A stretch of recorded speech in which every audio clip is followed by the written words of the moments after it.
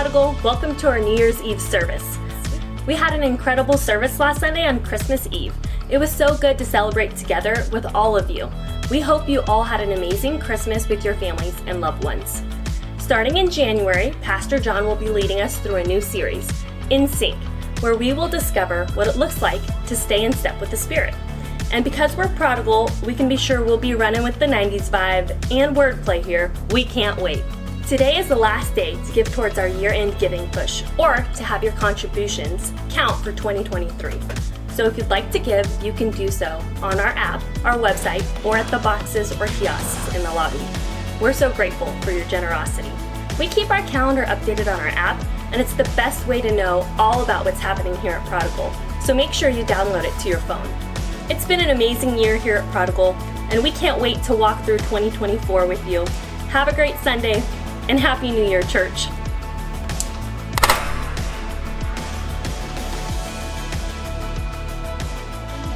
Hey Prodigal, I hope and trust that you had a great Christmas filled with love, joy, and amazing food. My family and I, we had a great Christmas as well. So great that I didn't come into work today. We are on vacation and you are in for a real treat. Today at Prodigal Church, Pastor Brad Isaac will be speaking. I've known Brad for 6 years. He's a great guy, he's a great dad, and he's a fantastic communicator. Many of you already know him because he has been on staff with us for several years, and it's so great to have him and his family back for this one Sunday. Would you please give a warm Prodigal Church welcome to Pastor Brad Isaac.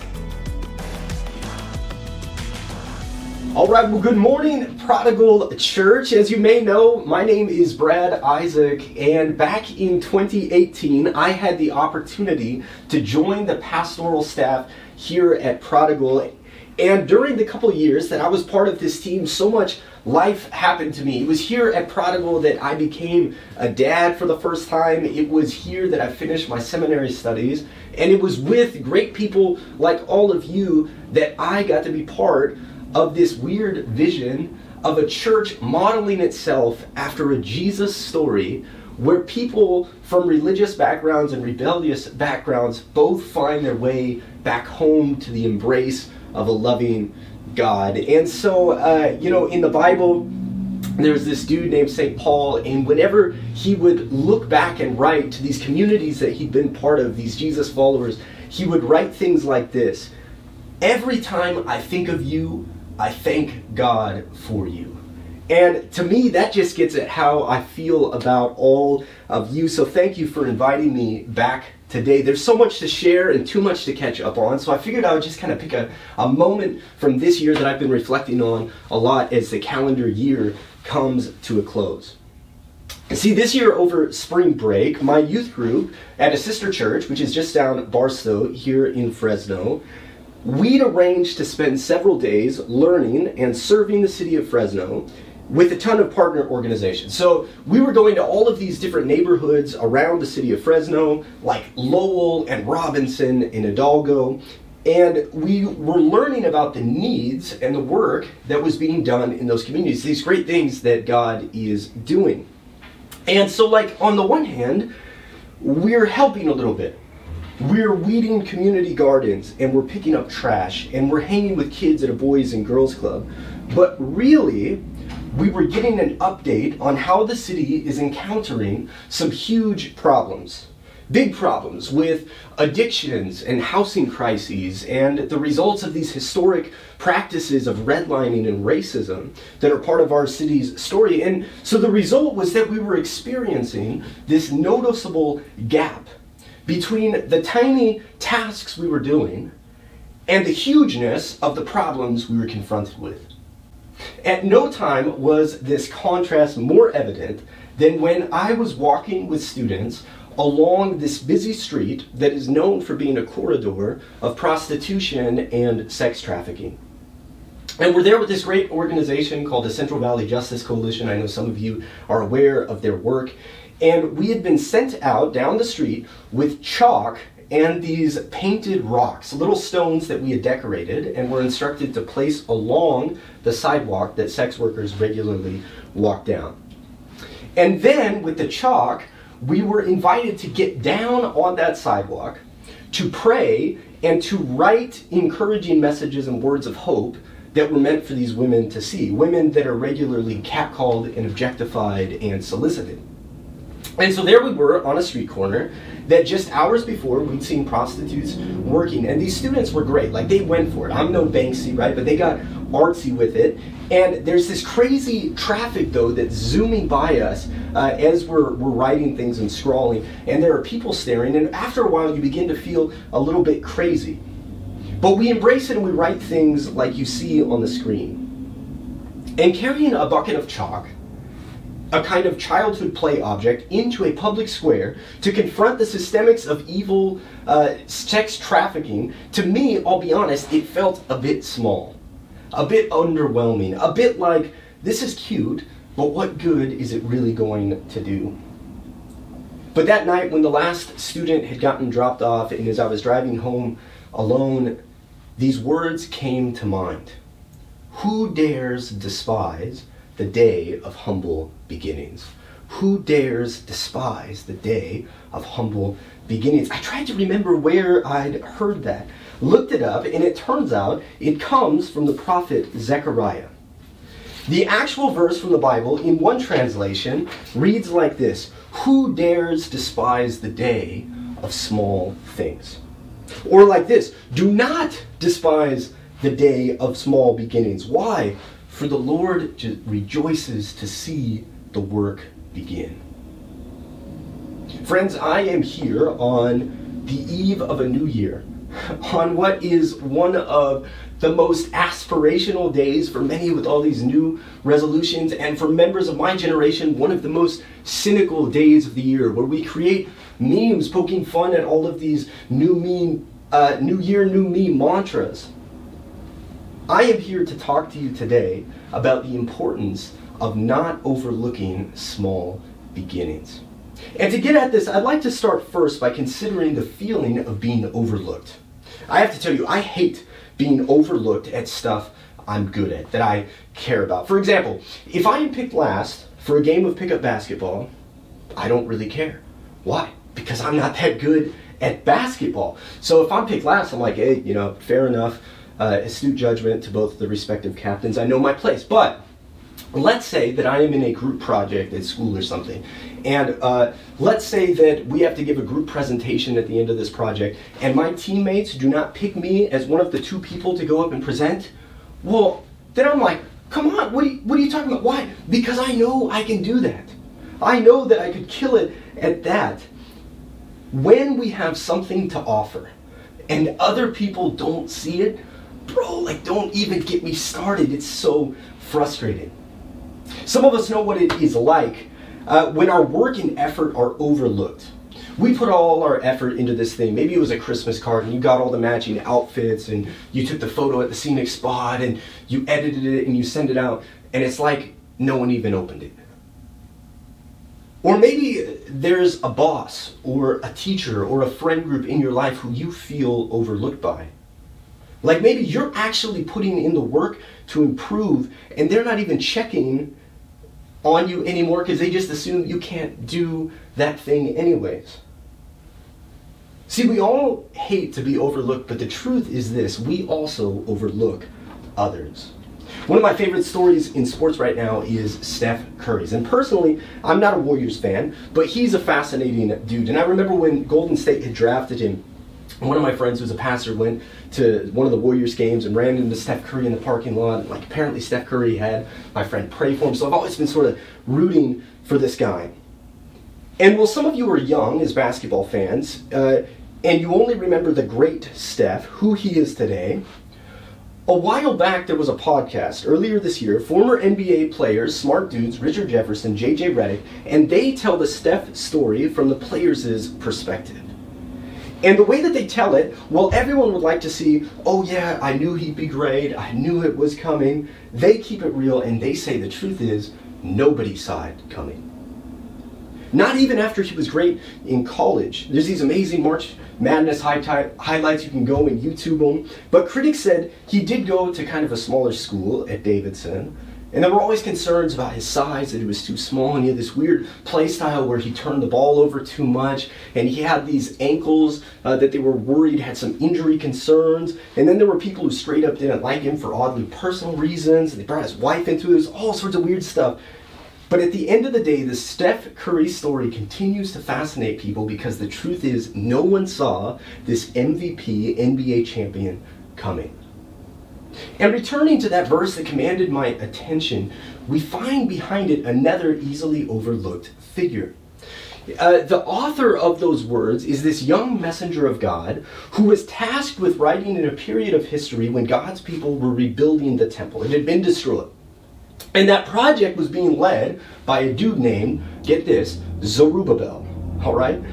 Well, in that time, God's people were all waiting and hoping and wishing for a return to glory, to the good old days when God's presence with them was obvious. And this dude named Zechariah, whose name literally means God remembers, Yahweh remembers, is visited by an angel who comes to him with a vision and a message on the very day that the new temple is rebuilt, but the people are disappointed with the result. The temple turns out to not be all they'd hoped it would be. It's not all that it had been hyped up to be. The prophets had all been talking for decades about this day of the Lord that was coming. But on this day, all people can see in actuality is a day of small things that they're dissing. And at this moment, we find God's people at risk of overlooking the importance of this project that God has given them when the angel comes to young Zechariah with these words. Zechariah chapter 4, beginning in the 6th verse. So an angel said to me, "This is the word of the Lord to Zerubbabel. Not by might, nor by power, but by my spirit, says the Lord Almighty. He will bring out the capstone to shouts of God bless it, God bless it." Then the word of the Lord came to me. "The hands of Zerubbabel have laid the foundation of this temple. His hands will also complete it. Then you will know that the Lord Almighty has sent me to you. Who dares despise the day of small things? Since the 7 eyes of the Lord range throughout the earth, and will rejoice when they see the plumb line in the hand of Zerubbabel."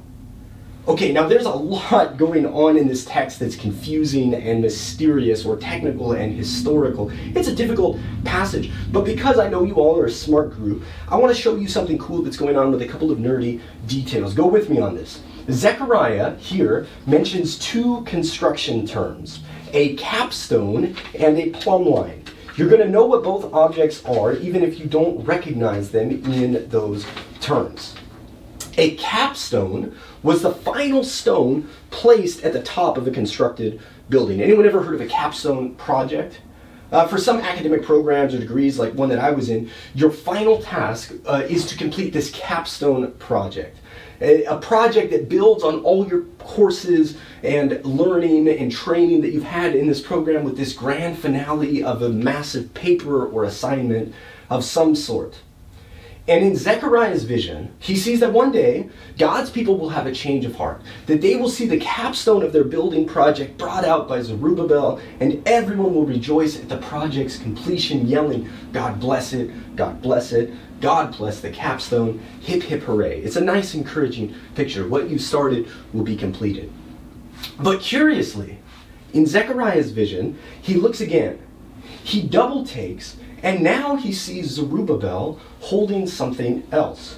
There's some different translation possibilities, but it may be that in Zerubbabel's hand is now a different kind of stone called, you guessed it, a plumb line. Many of you will be familiar with the tool that we today call a measure or a level. You know that ruler-looking thing with the little bubble that moves up and down in the middle?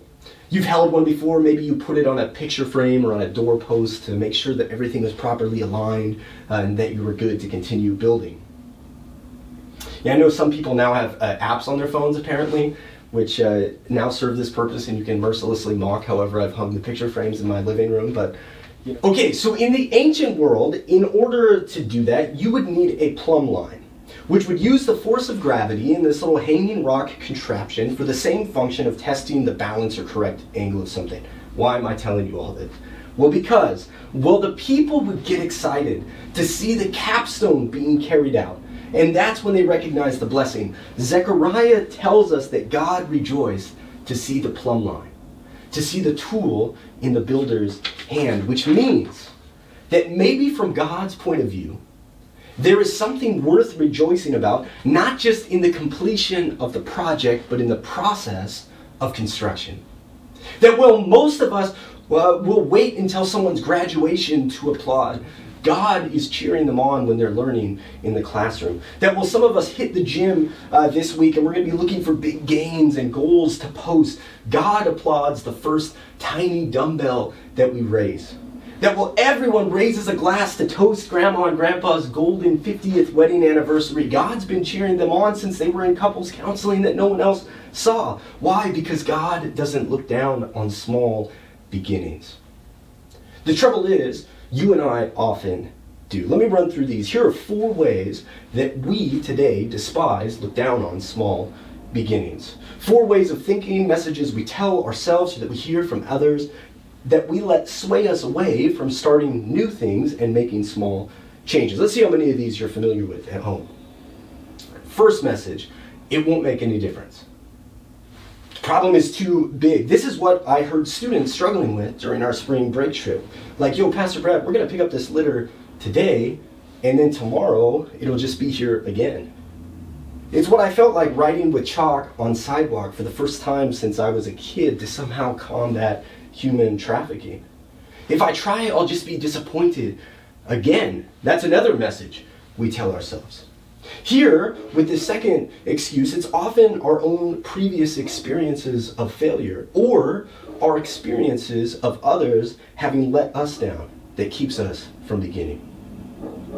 Or else some of us think this. Some of us think, if I were to begin this new thing, I'm going to be the only one. I'd be alone. No one else gets the problem. No one else sees what I see. No one else cares as much as me. And this fear of being alone in the work, trust issues with others, struggle to trust that God will be with us, keeps us inactive. Or finally, for some of us, we think it's not worth it. We like the idea, but we don't want to do the work. We like the concept, but we're not willing to take the risk or to put our time and energy and sweat and reputation into starting this new thing rather than just going with a more obvious choice. But you know, the greatest selling novel of all time started in the smallest possible way. According to the great imaginative genius J.R.R. Tolkien, near the end of his life, he was always being asked about how his books came to be. And in one letter, he wrote this: "On a blank leaf of paper I scrawled, in a hole in the ground there lived a hobbit. I did not know why." In fact, he says elsewhere, he did not even know what a hobbit was at the time, like many of you listening right now. And yet that sentence became the first phrase of The Hobbit, which would become The Lord of the Rings, the greatest book and bestseller ever, which gave rise to the films that won a record number of awards that gave rise to a subpar Amazon series. And what I love about this is not just the contrast between a small beginning and these grand results, but I also love that Tolkien admits he did not even know at the time why he did what he did. You know, when I look back on the most significant beginnings in my own life, many of them didn't seem all that memorable in the moment. Nothing special. I think back to the first time, in a small gesture, nervously reaching out my hand to hold the hand of the girl who would become my wife. It was a small move, but to this day, now I can still remember the drive. I can still remember the song that was on the moment it all began. Every time we touch, I get the feeling, and every time we kiss, I swear I could die. I think back to that song all the time, but in the moment, it just seemed like another song in the playlist. Fast forward a few years, when my wife and I were first working together in a church setting, our very first project as a married couple was to start a vacation Bible school for neighborhood kids. And so we got all the things, decorations, snacks, pressed our family members to volunteer, and on the first day, we opened the doors, we turned on the music, and we got precisely 0 kids. Not one. But a couple of years later, we hadn't failed to continue showing up, and that ministry had grown to 50 kids. We pulled a couple of the oldest ones out and started a youth group. How? By getting $2 burritos during Taco Bell happy hour, because that was all the funding that I had with as many kids who I could fit into my 1990 Toyota Camry with its rebuilt transmission. Small beginnings. And it's not just me. When I took the job at the church I'm working with now, I'd heard it was going to be this small group, but there was this one kid who everyone said I was really going to like. Problem was, 6 months into the job, he had never shown up to anything that I had organized. Till one day, I get a call that he had just broken his leg. And he's an athlete, rugby, football guy. John knows the type, so he's devastated. And I remember I go to his grandma's apartment for the first time. I get the address, I knock on the door, and she's excited to see me. So she immediately brings me back to his room. And we walk in, and I'll never forget, here is this huge kid sitting there with this big old cast on his leg, which is all upright, and behind him is this TV screen and Xbox that is like all smashed and disheveled because apparently he rage smashed it after the injury. And I remember looking at him for the first time, and he's sitting there in his boxers. And I'm like, hey bro, I'm Pastor Brad. Sorry about your leg. And he's like, thanks. And I remember in the moment, it was so awkward, I gave him a Starbucks gift card. I don't know how that would help him in his recovery, I don't know. It was so awkward, and I remember walking out of that apartment that day feeling so small and so dumb. Fast forward 3 years later, and that kid is a student leader in our group. He got baptized this year. His dad got baptized this year, and I can look around our youth room and point to student after student who I met through him, because he brought his homie, who brought his girlfriend, who brought her cousin, who brought her teammates, this spider web of relationships that can be traced back to this awkward first impression and small beginning, which he and I can now laugh about. Again, here's the point of all this. Often we don't get to know in advance what the pivotal moments of our life will be. So we have to be on guard to not overlook the small beginnings, because Zechariah is confident of this, that the God of big plans starts with small beginnings. I regularly tell the young people that I work with, often the first step is the hardest. The first step out the door, the first time that you bring up that thing in your story that you've never talked to anyone about, the first time you reach out for help, the first time that you say, no, I'm not doing that anymore because that's not who I am today. Often the first step is the hardest. But the good news is that showing up is often half the battle. Which reminds me, last week, out of the blue, the director of that anti-trafficking organization from Spring Break hit me up and was like, hey, I got a story for you. So I'm like, hit me with it. She texts me this. Friday night, we did an outreach night on Blank Avenue, connecting with the girls working out there. Our team came upon 2 young women. We offered them water and then asked if we could pray with them. They said, oh my gosh, are you the ones who left the chalk out here? When we said that yes, that was people who were with us, they said, that was so encouraging. You have no idea. You need to do that again. And then, because trust had been built, they shared about themselves with us and asked for prayer and gave us suggestions about how to be a blessing out there. Brad, when opportunity arises, I hope you'll share with the kids that their effort was meaningful. A bucket of chalk, a small gesture, silent prayers leading to an opening for the good news and hope of Jesus.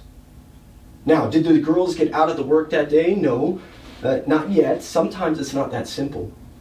But here were seeds and small beginnings, and as Zechariah says, with the power of the living God at work, we don't dare look down on anyone or despise the day of small beginnings, for our Lord loves to see the work begin. Right now, I want to invite us into a moment of prayer. And God, I thank you that you know us and you love us. That you don't care for some of us and leave others of us neglected. That you don't overlook us, God, but that you know what we've tried and where we've failed and where our hearts are.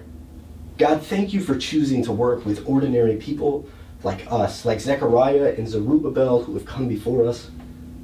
Spirit, I pray that you would start something new. That this week for some of us, a beginning could be marked, a new chapter, a new direction in our families' lives. Give us faith, Jesus, to not dismiss or despise or doubt the small beginnings that you are creating in and around us. But may we encourage and speak life and water and protect the new work that you are doing, trusting the outcomes to you, because as your word says, it is not by might nor by power, but by your Spirit.